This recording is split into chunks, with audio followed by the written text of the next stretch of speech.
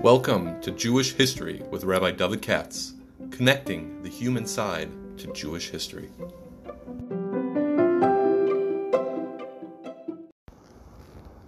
For sponsorship opportunities or to support this podcast, please visit our donate page at www.support.rabbidavidkatz.com. Hi, it's Sunday morning. I'm trying an experiment again to do this at the urging of my teen. I'm trying to do this on a video at the same time as I do the audio. We'll see how it works. I'm just not good at this, but my son came here to set it up for me. So here we go. This week, three of the podcasts are being sponsored by a good friend of the podcast, which is Abe Gluck, the Gluck Plumbing in Lakewood. He's sponsoring three this week in honor of the memory of his parents, which is a very fine, very classy thing to do. That's Chaim Eliezer Shalom, Reb Tobi Gedalia, that's the father, and Chava Fegel Bas Shmaya Shlita Glick. So, I asked him if he scratched out, his parents are from America, but his grandparents are from Hungary, from Kleinverdan. So I actually have somebody in my show, her grandfather, I think, or whatever, was a Kleinverdan Rav. This is Kisvárda in Hungary. These are the small communities in eastern Hungary, which until the Holocaust were overwhelmingly Orthodox. It's just interesting. And the Kisvárda, Kisvárda is a small castle, Kleinverdan, like in German. And this is, there once upon a time was the good old days until Hitler. And then all of a sudden it wasn't the good old days. And all the friends that they thought the Hungarians around them were friendly turned out not to be that way, as I think we're all aware. So it's in tribute to their memory, which is with the yard sites this week. And Neshama Shalom Aliyah, and we thank the Gluck Plumbing for this. So that means this week he's sponsoring the biography, the Parsha, and the Haftorah. So Neshama Shalom Aliyah. Especially in the beginning of Elul. So anything that's Marbitz is good. Now, I'll tell you the truth. Last week I was in Teaneck, and I ran there of a while, and he said we had an interesting conversation, and one of the things he's interested in Maharil, and which I'll eventually do. They talk about Shalos and Shuvas and things like that in general, and for some reason that turned my mind to the Trumas Hadeshin, because he's more or less a contemporary of the Maharil, who I always was kind of hesitant to do, but I don't know, I just had the bug to do it today, and so I'm going to devote today's talk to one of the most interesting figures in Jewish history you never heard about. Meaning, it's a rare case. I just find the Trumas Hadeshin fascinating. It's a rare case of a rabbi from old. Do we actually know some things about this personal side of his life to some degree? So let's get down to it. We're talking about somebody who was a big rabbi in the 15th century. Like 1390, 1460. Even the dates are nice. And here we're talking about Austria. Well, it's kind of strange. I don't know how to run this on the video as well. Otherwise I would show a map. But I don't know how to do it. It used to be we're talking about the late 13th and basically the 1400s. I know that doesn't mean much to a lot of people, but hopefully after my talks, some of it will. And talked about before with Marie Weil, Ashkenaz Jews used to be called the Holy Roman Empire. Germany was a lot bigger than Germany is today. The southern part of Germany extended into what we call today Austria, and even beyond that, into the area below Austria, which when I was a kid used to be called Yugoslavia. It used to be called part of the Austrian Empire. It's Slovenia. I think Donald Trump's wife was from there. And it's a strange area of Europe, what can I tell you? And there were strong Jewish communities there once upon a time. These would be Ashkenazi Jews that are always moving away to the periphery, try to find business. And especially in the late 1400s, very big anti-Semitism. More than usual. In the middle of the 1300s was that Black Death, the Great Plague, which killed a lot of Jews. It killed the Velta Goyim. The Jews were blamed for it. It caused a lot of anti-Semitism. But besides that, there was just a very strong period of the Roman Catholic anti-Semitism and things like that. And so it was a tough time to be Jewish. And basically, chayecha tluyin l'cha mineged. You never knew what tomorrow could bring. Over and over again, you had a situation where you had a prosperous Jewish community, everything's going good, and then boom, some pogrom or some other junk broke out, and everybody got killed or kicked out or something like that.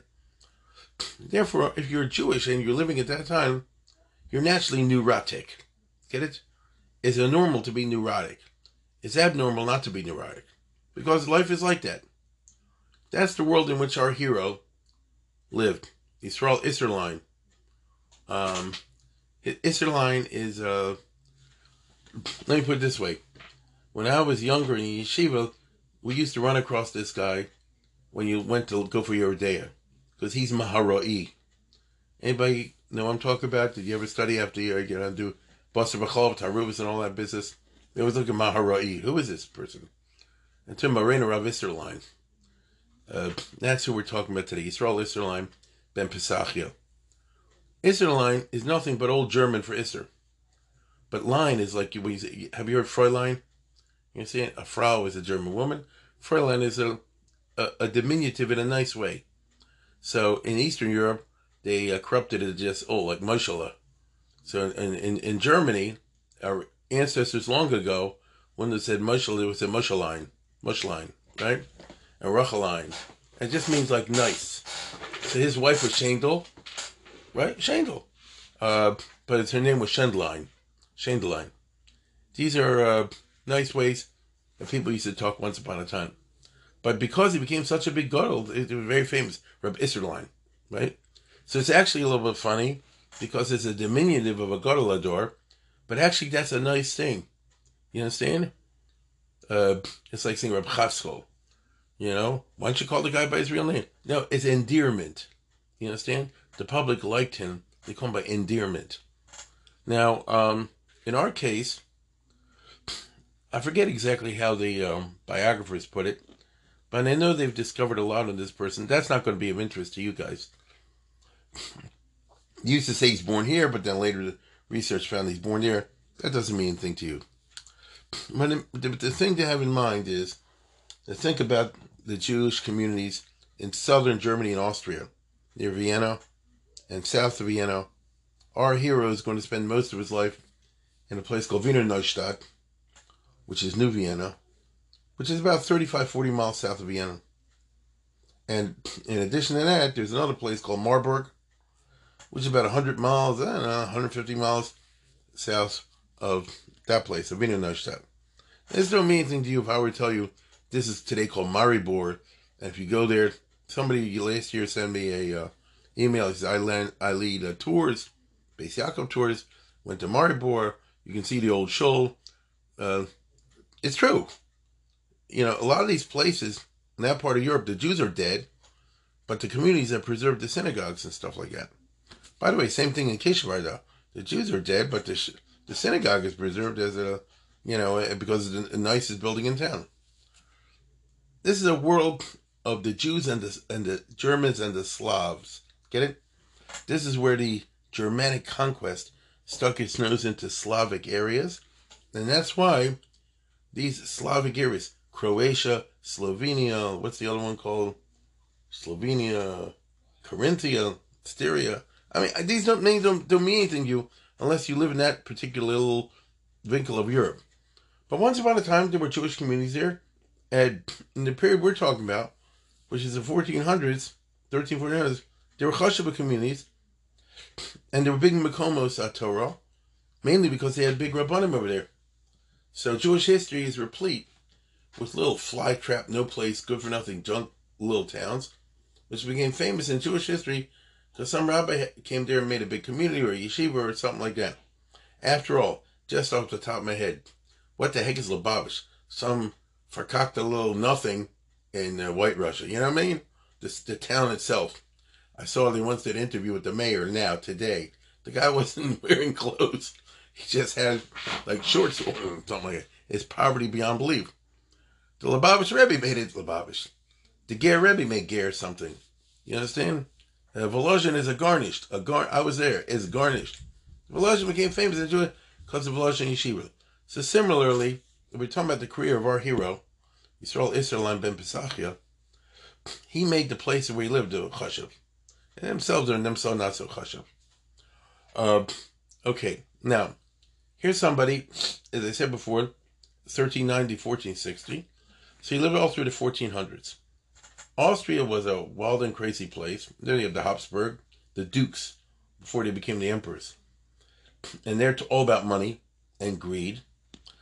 And when he was 30 years old, so let's put it this way. As you might imagine, we're dealing with someone from a chashuv rabbinic family. I think his grandfather was Agaz Hasheri, something like that, if that means anything to you. So, that type, from the elite. Over and over again, we come across these famous rabbis who are from the elite families. Because a regular shoemaker, 9 out of 10 times, not going to become a gadol, because it's not in the cards. You don't have the time and the family tradition of scholarship. It's possible. It happens once in a while, but not really. Usually, they're members of the elite families who had long traditions of scholarship. The man and the women. You married the type of woman who works to raise the children like that. There's enough money in there somehow or other. You're already a member of the fraternity by just being a member of this family. The other rabbis relate to you in this way. Like it or not, it was an elitist world. Okay? What can I tell you? And our hero is mamish from that chevra. And so if you want to know what an elitist world would mean, and by the time you hit the year 1400, this would mean people who traced themselves back to Maam Rottenberg the Rush and their students. These were the big names at that time. You understand? The Mordechai, the specialists in these histories, which I'm not going to do with you now. I mean, I could, but believe me, I'm not exaggerating when I say the Trumas Addition is worthy of 6 hours. That is not an exaggeration at all. So I'm going to have to confine my remarks very rigidly to do this within a normal time framework. Although I'm a big fan of his, and I've always found it endlessly fascinating. So, he learned with this uncle and that uncle, that kind of thing. He was a gadol. When he's in his so by 1410, he's 20 years old. During that decade, the Jews have it good. He's learning of a storm. And then comes 1421 and 1422, when a Holocaust hits. It's called the Vienna Gzera, which, without going to the details, most of the Jews of Vienna rounded up, burned alive. The women were kidnapped, killed, tortured. A lot of Jews committed mass suicide. Hell of a business. The story is, I'll do sometime in another podcast about it. That's a whole parsha by itself. Why the Duke did that. He was angry at his wife. Suffice it to say, it was a Holocaust. But what did our ancestors do when faced with a Holocaust back in the 15th century? They were not rare. Now, it wasn't 6 million, but by the standards of that time, it was like 6 million. You know what I mean? In other words, if you're living in that part of Germany and the whole Vienna gets wiped out, the Jewish community, and the women were put in Shibuya situation, terrible stuff, burned alive.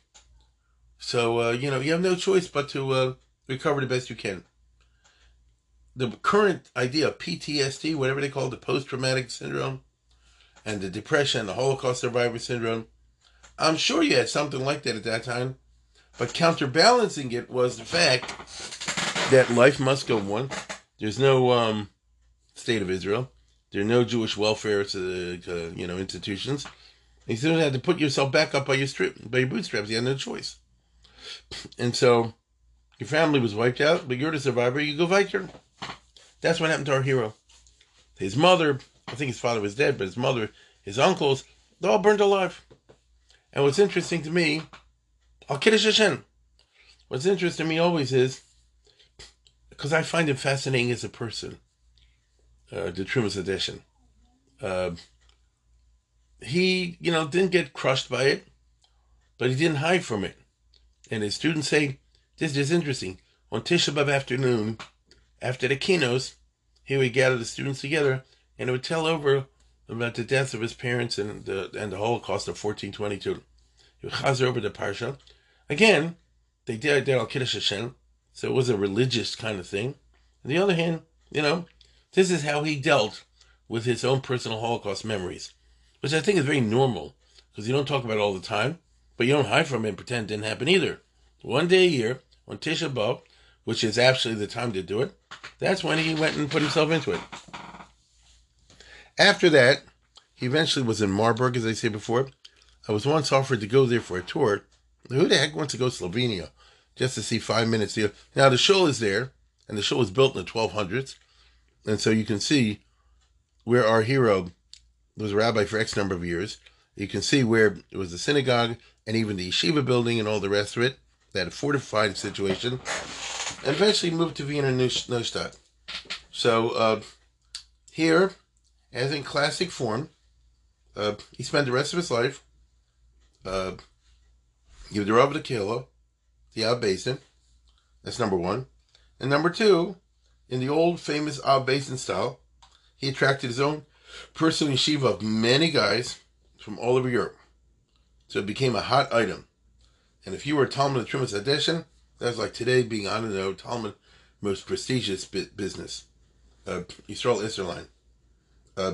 His students emerged as being very devoted to him. He had a Moshech personality. He had a personality that his students admired, and he lived a crystal life. Now I'll tell you what I mean when I say that. But before I do that, so here's somebody who lived, from the 1420s to 1460s. First in A and then in B. I mean, like I said before, you don't know where Marburg is, which is a Marburg. And you don't know where Wiener Neustadt is. But their city's already, let's say, in the Austro-Slovenia area.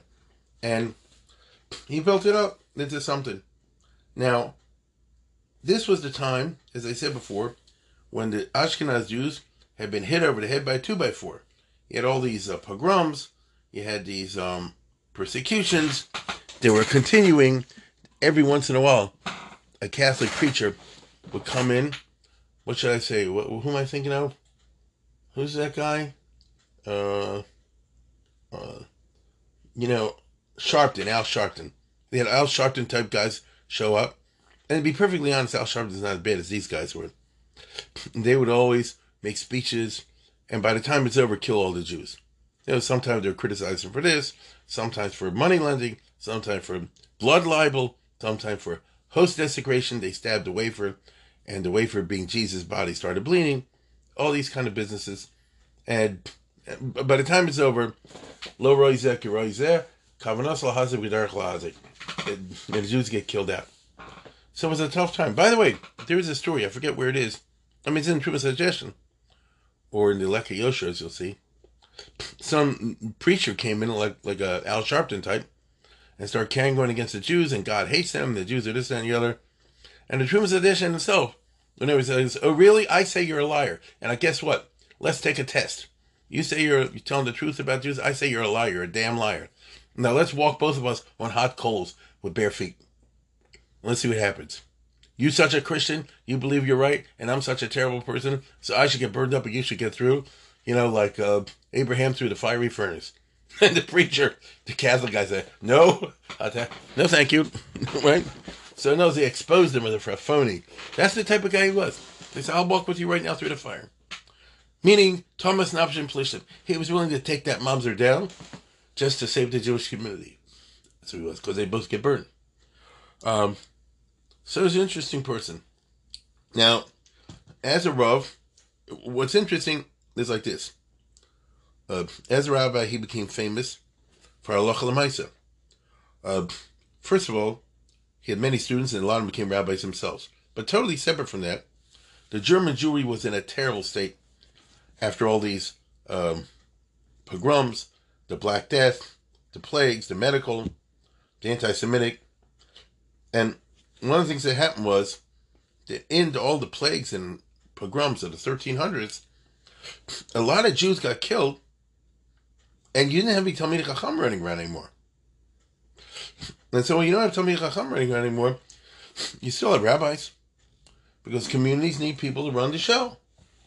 And so what I'm trying to say is you have a very bad quality of people who are officially Rabbanim. It's the best you can do. We've had this from time to time in America. I won't go into detail. And so the bottom line is the rabbi more or less an Amoritz. The Beis Din is more or less Amoratzim, more or less. They're the best you could get. And so in that time, there were like a few Moshe Feinsteins running around across Germany, 2 or 3, like the Maril, the Mariwell, and our hero. And these are the ones that everybody had to turn to actually know something. One of his students, who later on writes a book called Eka Yosher, he said, I learned 5 years by Trumas Hadesh by my Rebbe. Then I went and learned in the Rhineland, in other yeshivas. They asked me a million questions about him. Halacha, did he really say this? And did he paskin this way and that way? I said, yeah. Why? I said, I don't know. I'm not the biggest Talmid Chacham. Later on, I went back to what do you call, to my Rebbe. I went back to Austria, and I brought back a list of 1 second. I went back to my Rebbe with a list of questions, and the question was like this: why did you paskin this in Hilchos Shabbos? Why did you paskin that way in Hilchos Kashrus? Why did you paskin this way in Hilchos this, that, and the other? And each time he said to me like this: why? I paskin it? It's a Befesh Gemara. This is a Tosfos. Right? This is a Marmanberg. This is Befesh in the Rush. In other words, he said, I saw what big Amrasim they were back there. They simply didn't know. Now, it's not to knock them. It's knocking them, of course. Not to knock them. This was the situation in the early 1400s. In the 1400s, Bechlal, in many places in Germany. The 3 heroes, the Maril, and Rabbi Yaakov Weil, and Trumas Hadeshen, went on to labor to try to build things back up.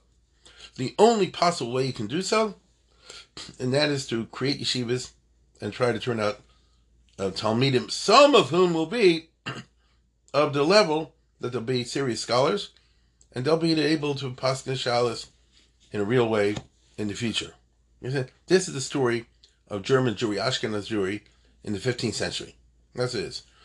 And I think of all of them, our hero had the biggest yeshiva, and probably most students. He's not the only one, but I would say he was the main one. And he was viewed this way around the world. So people knew at that time, you want a big Ashkenazi rabbi who actually knows something, even if you're living in Sephardi land, even if you're living in Italy. By the way, he was a little bit of a time in Italy. It's interesting business.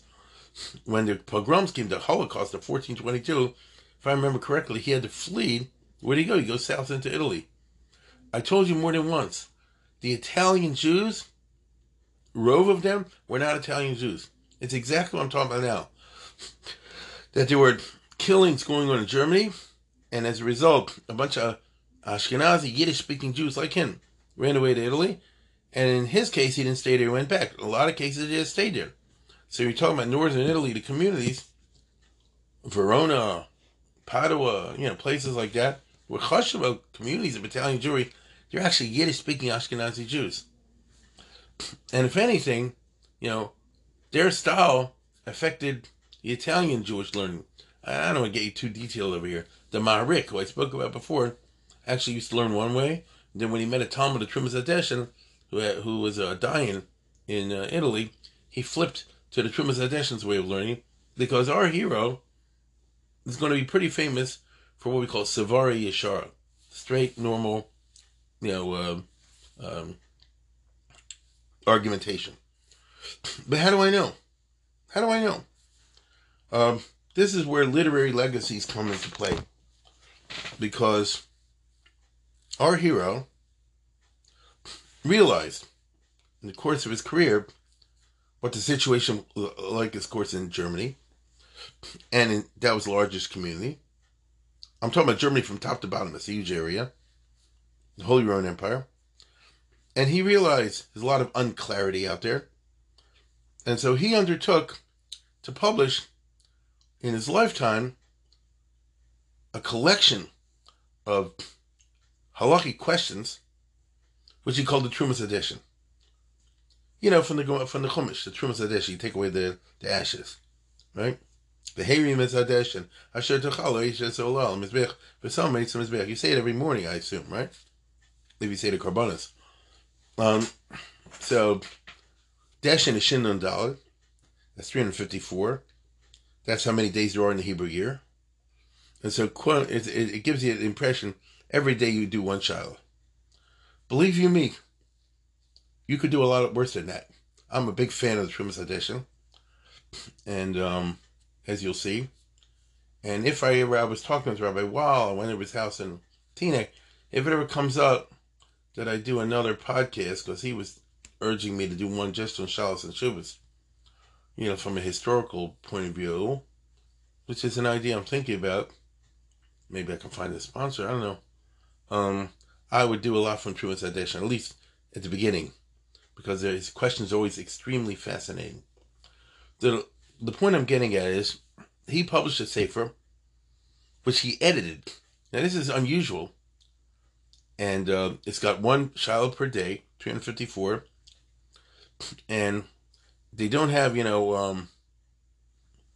it's not, and how should I put this? It's written in a little bit different style, a better style than the regular Shalos and Shuvas. The regular Shalos and Shuvas were literally the guy's letters. Rashi, Rashba, people like that. People wrote him letters, and he wrote back. And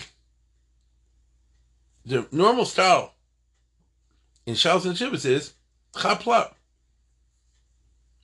If you're familiar at all, for example, with the Igros Moshe, what's the most maddening part of the Igros Moshe? You don't know where anything the heck is. Why?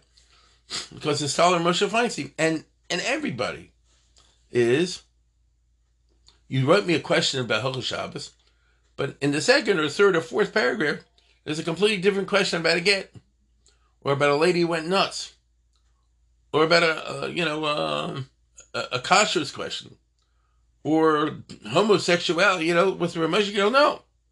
So unless you have a index or something like that, nowadays internet, you can fix that. Everybody knows this. So it's not enough to know, that this is a question of Shabbos, so I'll look it up in Orach Chaim. It's either got to be Orach Chaim Non, Orach Chaim 2, Orach Chaim 3, Orach Chaim 4. Not necessarily. You can have a Shabbos question that Ramosha can throw in the end of something in Even Ezer. That is the style, because in the real world, let's say I was a rabbi, and let's say I was writing a question of Moshe Feinstein. I'm just making it up, obviously. And let's say I was living in 1970. And I'm a rabbi in, Schenectady, wherever, it doesn't matter, Seattle. And I have in my shul 3 problems. One, I have a Gittin problem. Another one, I have a Nida problem. And the third one, I don't know, you have a Shechita problem. And so here I am, and I don't know what the answer is. So I'm writing a formal shiloh to a Moshe Feinstein in New York. And let's say he's nice enough to write me back. So I get an answer with all these different questions. Now, when he publishes it in a sefer, he's going to decide, or his editors decide. Ramosha, when he was alive and well, he did his own editing, I think. So he said, we're going to call this a Gittin. We'll put this under Gittin, because the main question was about the get. But at the end, there's also other stuff. And so, unless you're just skilled at using the indices and things like that, you don't even know it's there. Okay? You're not going to know it's there. This is the normal way. Because what I just described is real life. Me, myself, and I, today. I could have some shiloh or a set of shilohs. And let's say I was writing, I don't know who's around today.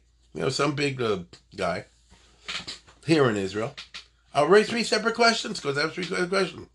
If that guy, this big guddle, decides to put it in some sefer he's going to publish, he might put it here, might put it here, might here. It's fine if you have these apparatuses and things like that. But in the Middle Ages, there were no books. Everything was just copied out. And so, unless somebody's a real Talmid Chacham, has gone through Shas and a lot of poskim and things like that, you're not going to be able to find anything in there. So out of a sense, of public welfare. Our hero, he took the trouble to edit clearly and nicely the 354 questions, and each one is kind of short in the sense that it only deals with one problem. So maybe in real life, he got 5 shilas from somebody, but by the time he puts it in his book, the question about Gittin is going to go into section about Gittin. Totally separate from that, the question about kashrus is going to go into section about kashrus.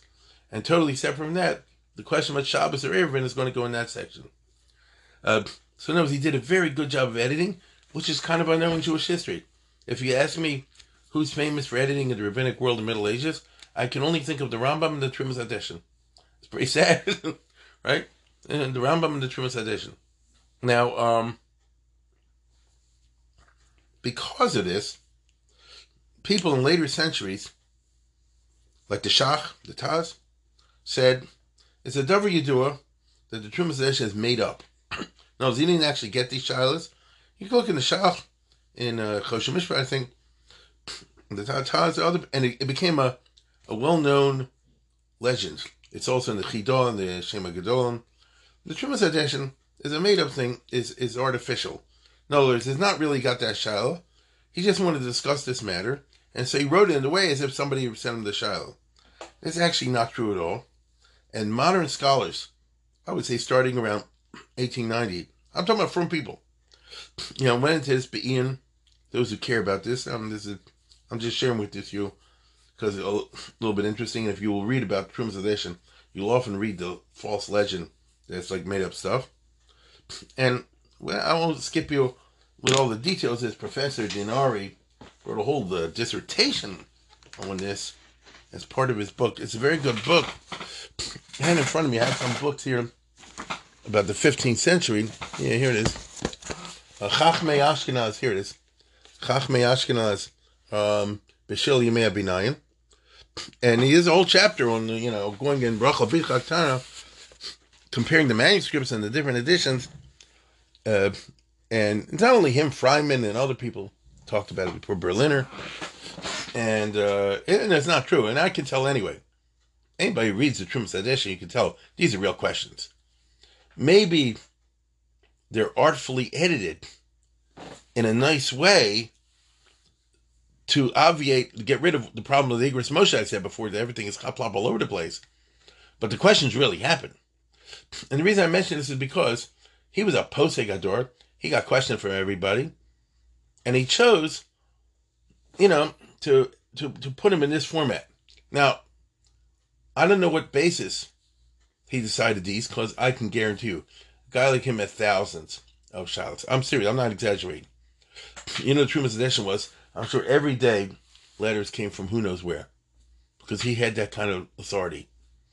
He obviously made a selection, because we only have 354 out of several thousand. That tells you something. In addition to that, there's another 267 called Psakim Uksavim. Psakim Uksavim, where there it's more like you see the person he's writing to. But even these two put together are only a small chelik of his actual output. But because, in my opinion, he took the trouble to actually edit this, it became classics in rabbinic literature. And everybody knows the Trumas Hadeshin is heavy stuff. And all the great Achronim, starting with the Marshal and the others, they say, and the Sfardim also. It's a Trumas Hadeshin? That counts. And anybody slightly familiar, even slightly familiar, with the Shulchan Aruch knows Rabbi Yosef Karo uses him, and the Ramah uses him all the time. Right? That's the Maharoi. Right? Marina Rabbi Isser line. So he's everywhere. Okay? So his influence was enormous because he took the trouble to edit well. That means he left out a lot of stuff, but the stuff he had was like Solas Nikia.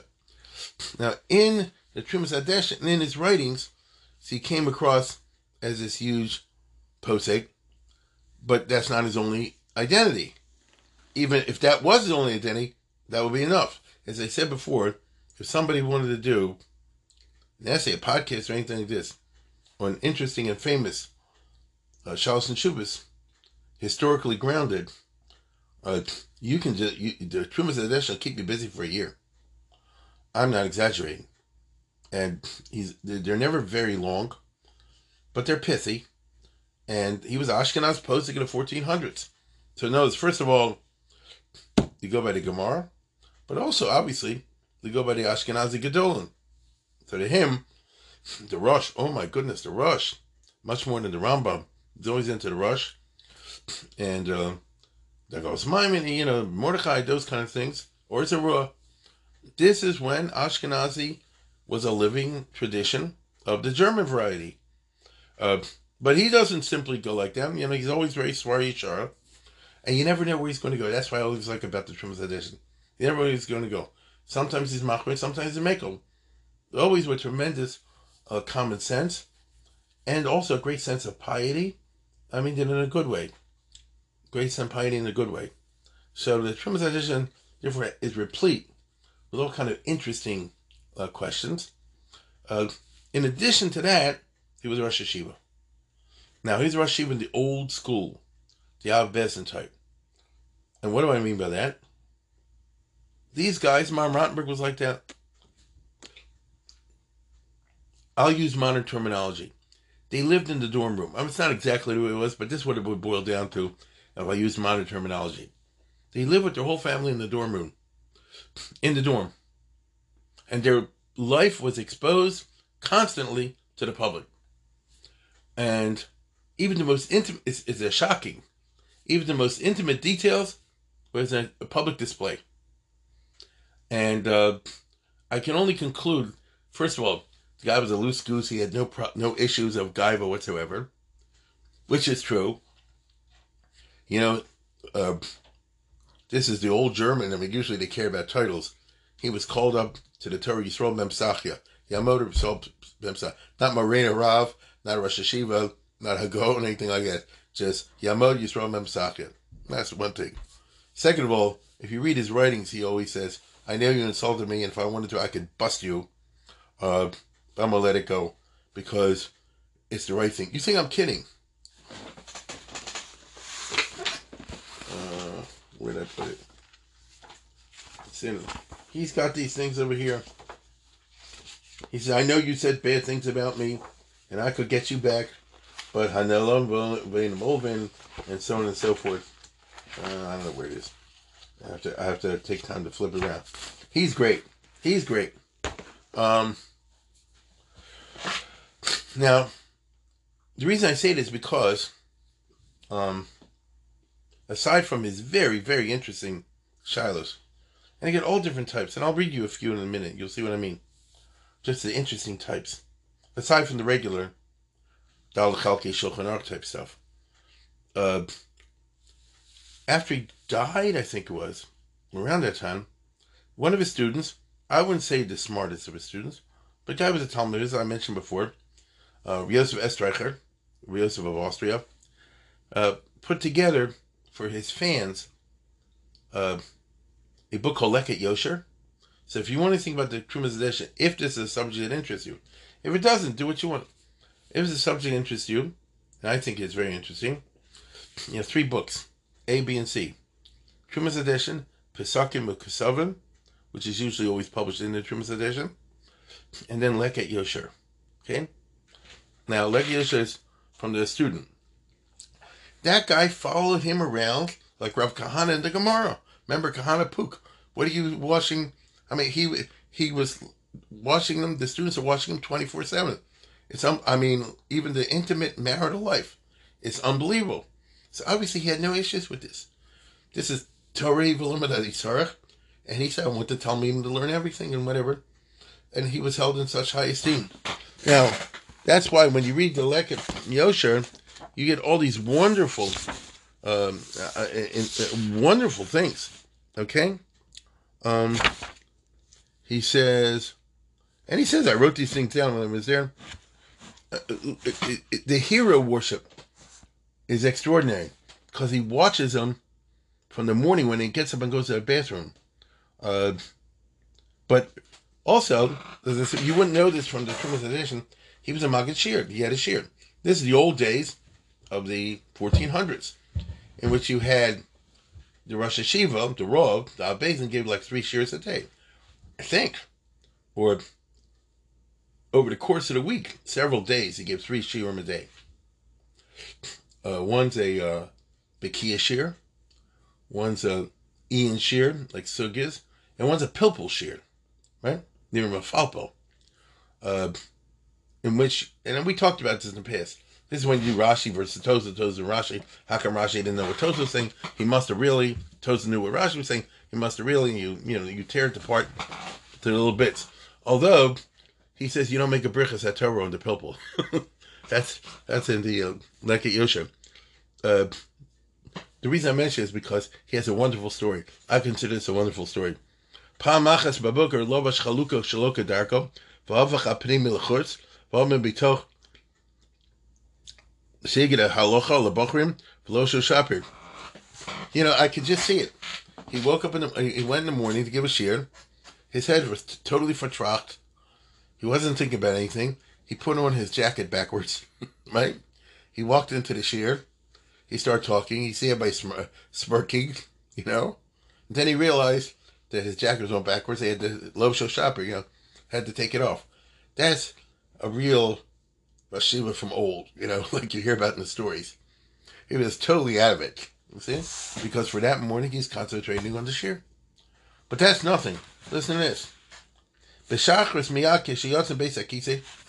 The guy walks him waking up in the morning and going to the bathroom. The Rosh Hashiva. He watches the whole ceremony.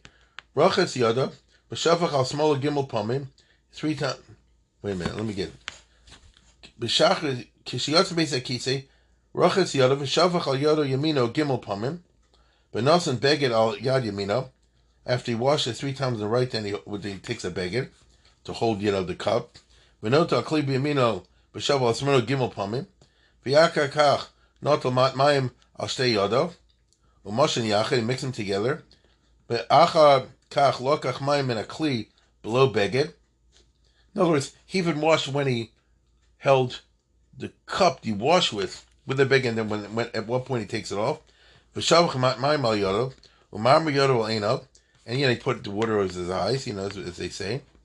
V'shavach mat mayim al yado, U'motzi alich min achotim. At that point, he blew his nose. See, he was held in such veneration.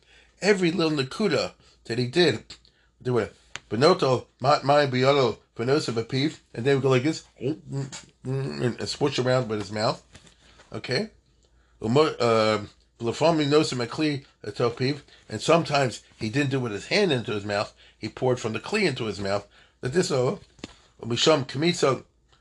Mason Kmitza Hayamin Befiv Litzad Smolo, and he would put his ring finger, the Kmitza, on the right hand in his mouth, Betzad Smolo, so he washed his, to use modern terminology, he brushed his teeth with his hand. We're talking the 15th century.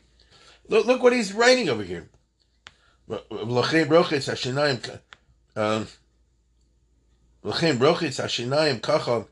And he would brush his teeth with his finger that way. Notice why with the right ring finger, you put it on the left-hand side of your mouth. He says a Kabbalistic reason. You heard from a famous Gadol. There's a Kabbalistic reason. That's how you should do it.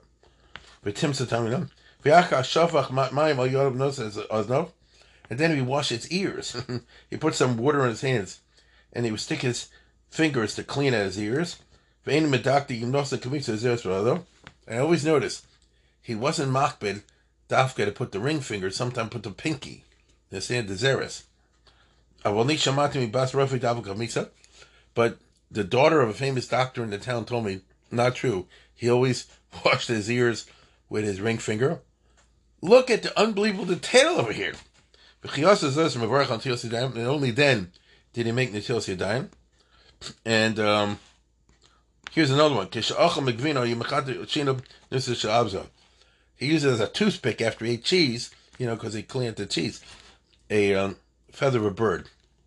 I'm not saying this is recommended by the medical association, but this is 15th century. Why?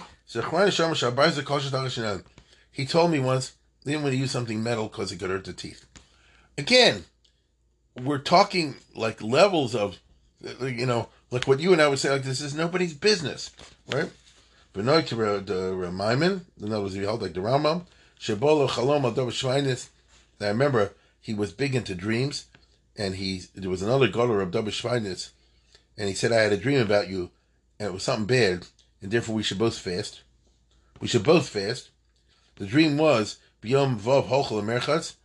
Right, they went to the bathhouse on Friday. Merchatz Ba Machlokes Ben Shnayim, and I saw you got into a fight in the dream with another guy in the bathhouse.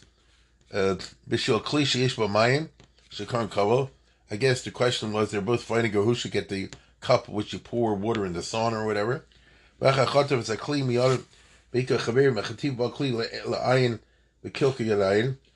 And the fight ended in such a situation. The guy threw the cup at you and hit you in the eye and ruined your vision.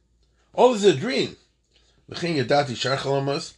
therefore he said, and he gets more and more dreams and so on and such and so forth, right? And he was mocking this. And here's the thing about Purim, when they do with the Shalchmanas, usually he would always say thank you, but when he gets the Shalchman, he don't say thank you. Mandanknit on Purim, you don't say thank you on Purim. And so on and so on and such and such. When I say it's a drop in a bucket, it's not even a drop in a bucket. There's 1,000 of these, maybe 2,000 or 3,000 of these little things, maybe more, in the Leki Yosher. And he himself said it was only incomplete. Recently they republished it, but to tell you the truth, I think only the blue volume, like the Machon Yerushalayim. I have it somewhere, I'm just not going to bother to do it. The classic one, which is just fine, is the Golden Oldie from Professor Fryman. Right, Leki Yosher over here, right? Which always comes together with the Noah Kitzon Yosef and the other things. If you're into this sort of thing, and on the last page, see I highlighted last page. This is just wonderful. He said, now the guy who wrote this was a Talmud Chacham, but he was he was a class B or C Talmud Chacham. Zechrani Shamarti Lagon. I asked him once, Joel Mamsachia, Zokin Shekamoscha Mahano Yeshcha B'Mashiach. This is just wonderful. What do you need the Mashiach for? You're sitting and learning your whole life. Like the Rambam say, you want Mashiach, so you can sit and learn your whole life. You're holding by big ruchnius. You're in Makubal already. In the month of El, he writes, in Leki Yosher. Since we're in Rosh Chodesh El today, I think this is all fascinating. El, so, first of all, he will lock himself in a room for an hour, it says, and study Kabbalah. He won't let anybody else in. So Kabbalah he learned during El. That's number one. Number two, he down for the Amid, because he had a very good voice. These are all Shachris, the whole month of El. Number three, he loved to spend an hour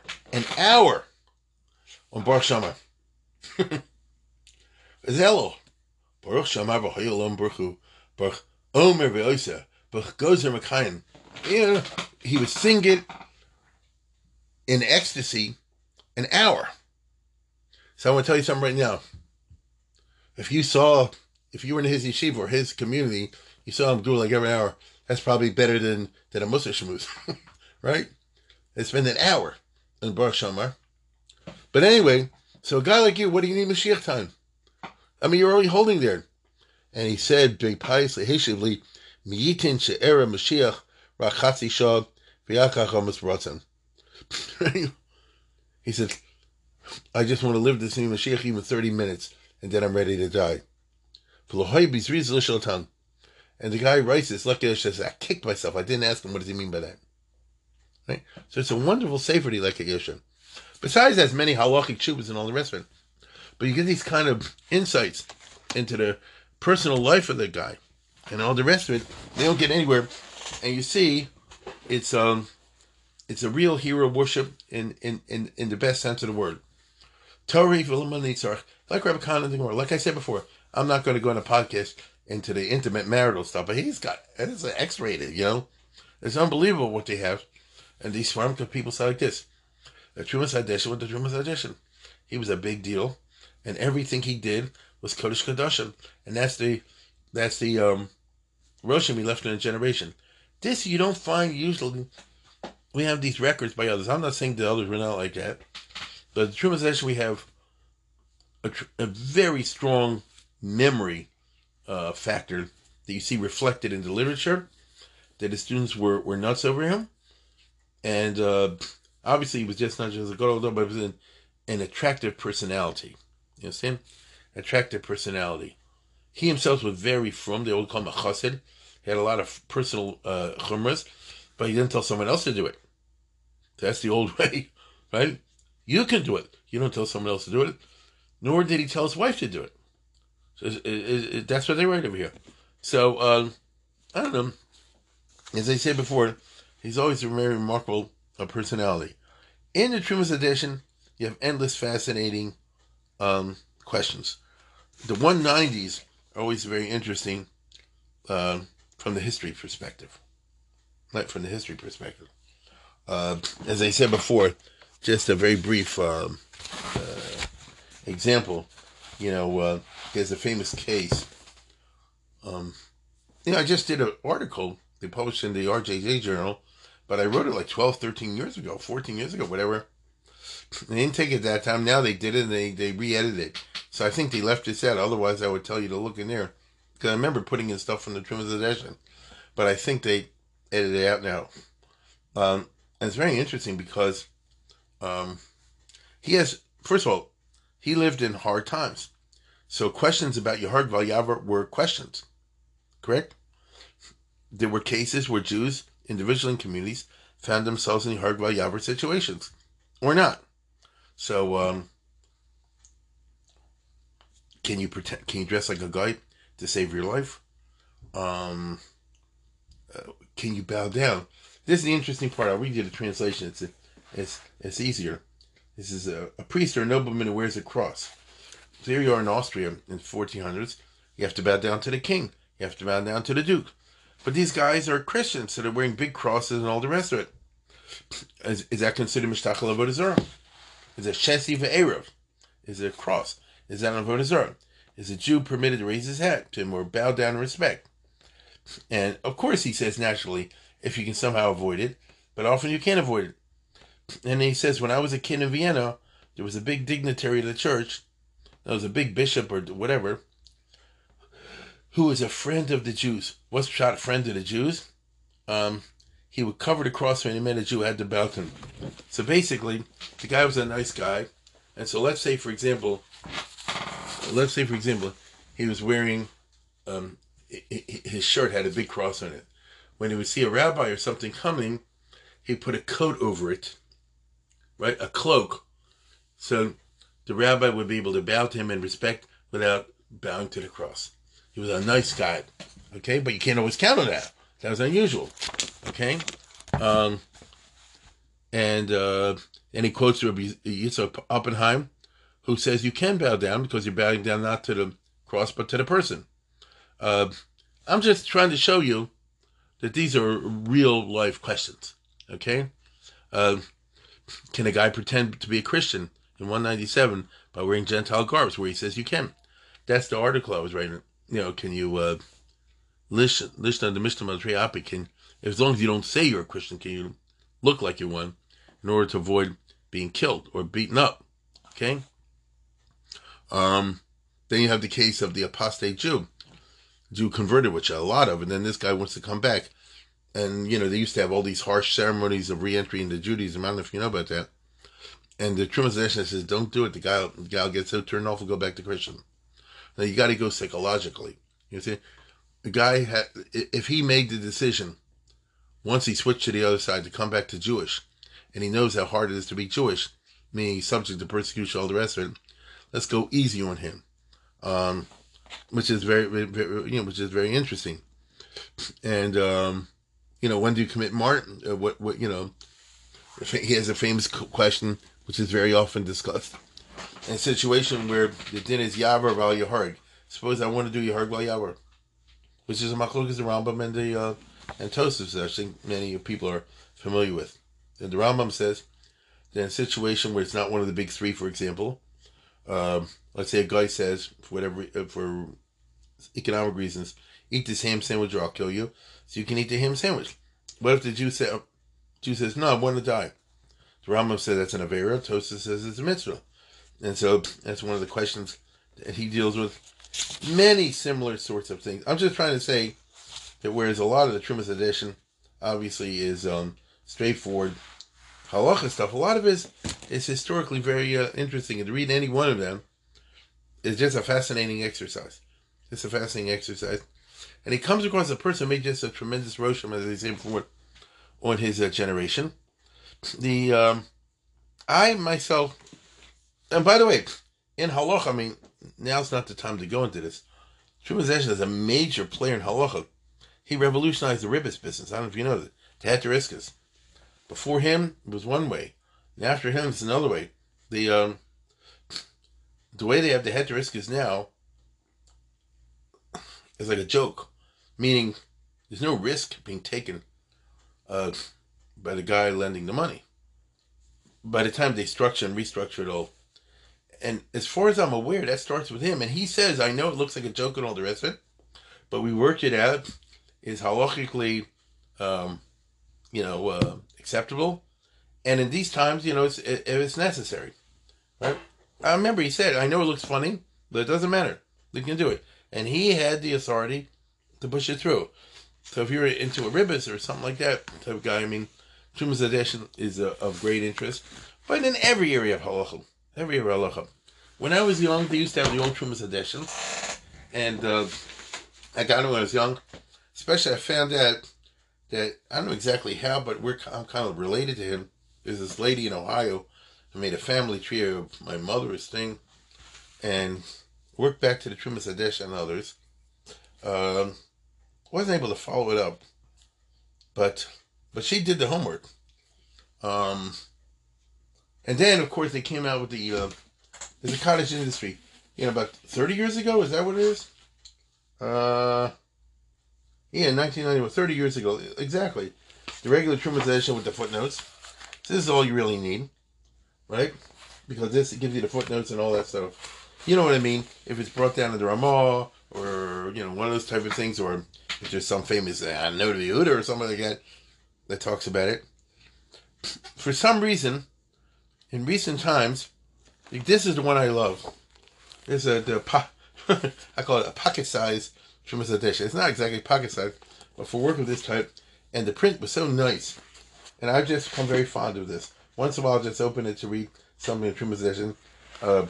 It's not easy, his stuff, but nevertheless, it's always interesting, And this has the Trumas Eshel plus the Psukim Uksavim. And then recently, not long ago, they came out with like a deluxe scholarly edition, 2 volumes over here. Machon Chochma Shlomo, I don't know who that is. And they have the footnotes de la Bomba. So I bought them all because if I'm ever interested in Trumas Eshel, this one is where they did like heavy duty research, which is great because it's a Mayin Lo Aksav. Trumas Eshel, I've never seen it boring, And you can't say it about every sefer. Look, not everybody's a genius for everything. If I was a super genius, I would find everything interesting. But Trumas Eshel is always very interesting. And you see that he's a perfect example of those who are ancestors who said like this. Listen, a Holocaust happened. Get over it. I don't mean get over it, forget it. But life has to move on. And we have to simply rebuild. This was like the Punovision Rav after the Second World War. People like that. You have no choice. We live in times when people talk about Holocaust and this and that. That's true. And if anything, the younger generation is like forgetting it, so that's not good either. But at the end of the day, you have to have like a constructive plan. And we all know the only thing that has worked before is, yeshivas and things like that. Now, Trumas Eshel, to my mind, is an outstanding example of this phenomenon. Within a few years after he died in 1460, Jews were expelled from that area, and the same junk happened all over throughout the Middle Ages. But once his book was out, and his book was one of the first Hebrew books published, which was in 1519. Before they printed the Gemara, Bromberg, before he printed the Gemara, he printed the Trumas Eshel, which is really interesting. It shows you it was a hot item, and people wanted copies of it. which doesn't surprise me, because I said before, it is well edited, and you don't find usually until the 20th century, 19th, 20th century, or Noda B'Yehuda, I shouldn't say 19th, you don't find too often people take great efforts to properly edit the Shalos and Tshuvos. That's what makes the Noda B'Yehuda well, and the others, the editing is a lot. Anyway, I see the time is up, and I don't want to overdo it. So with that, I wish you a good week.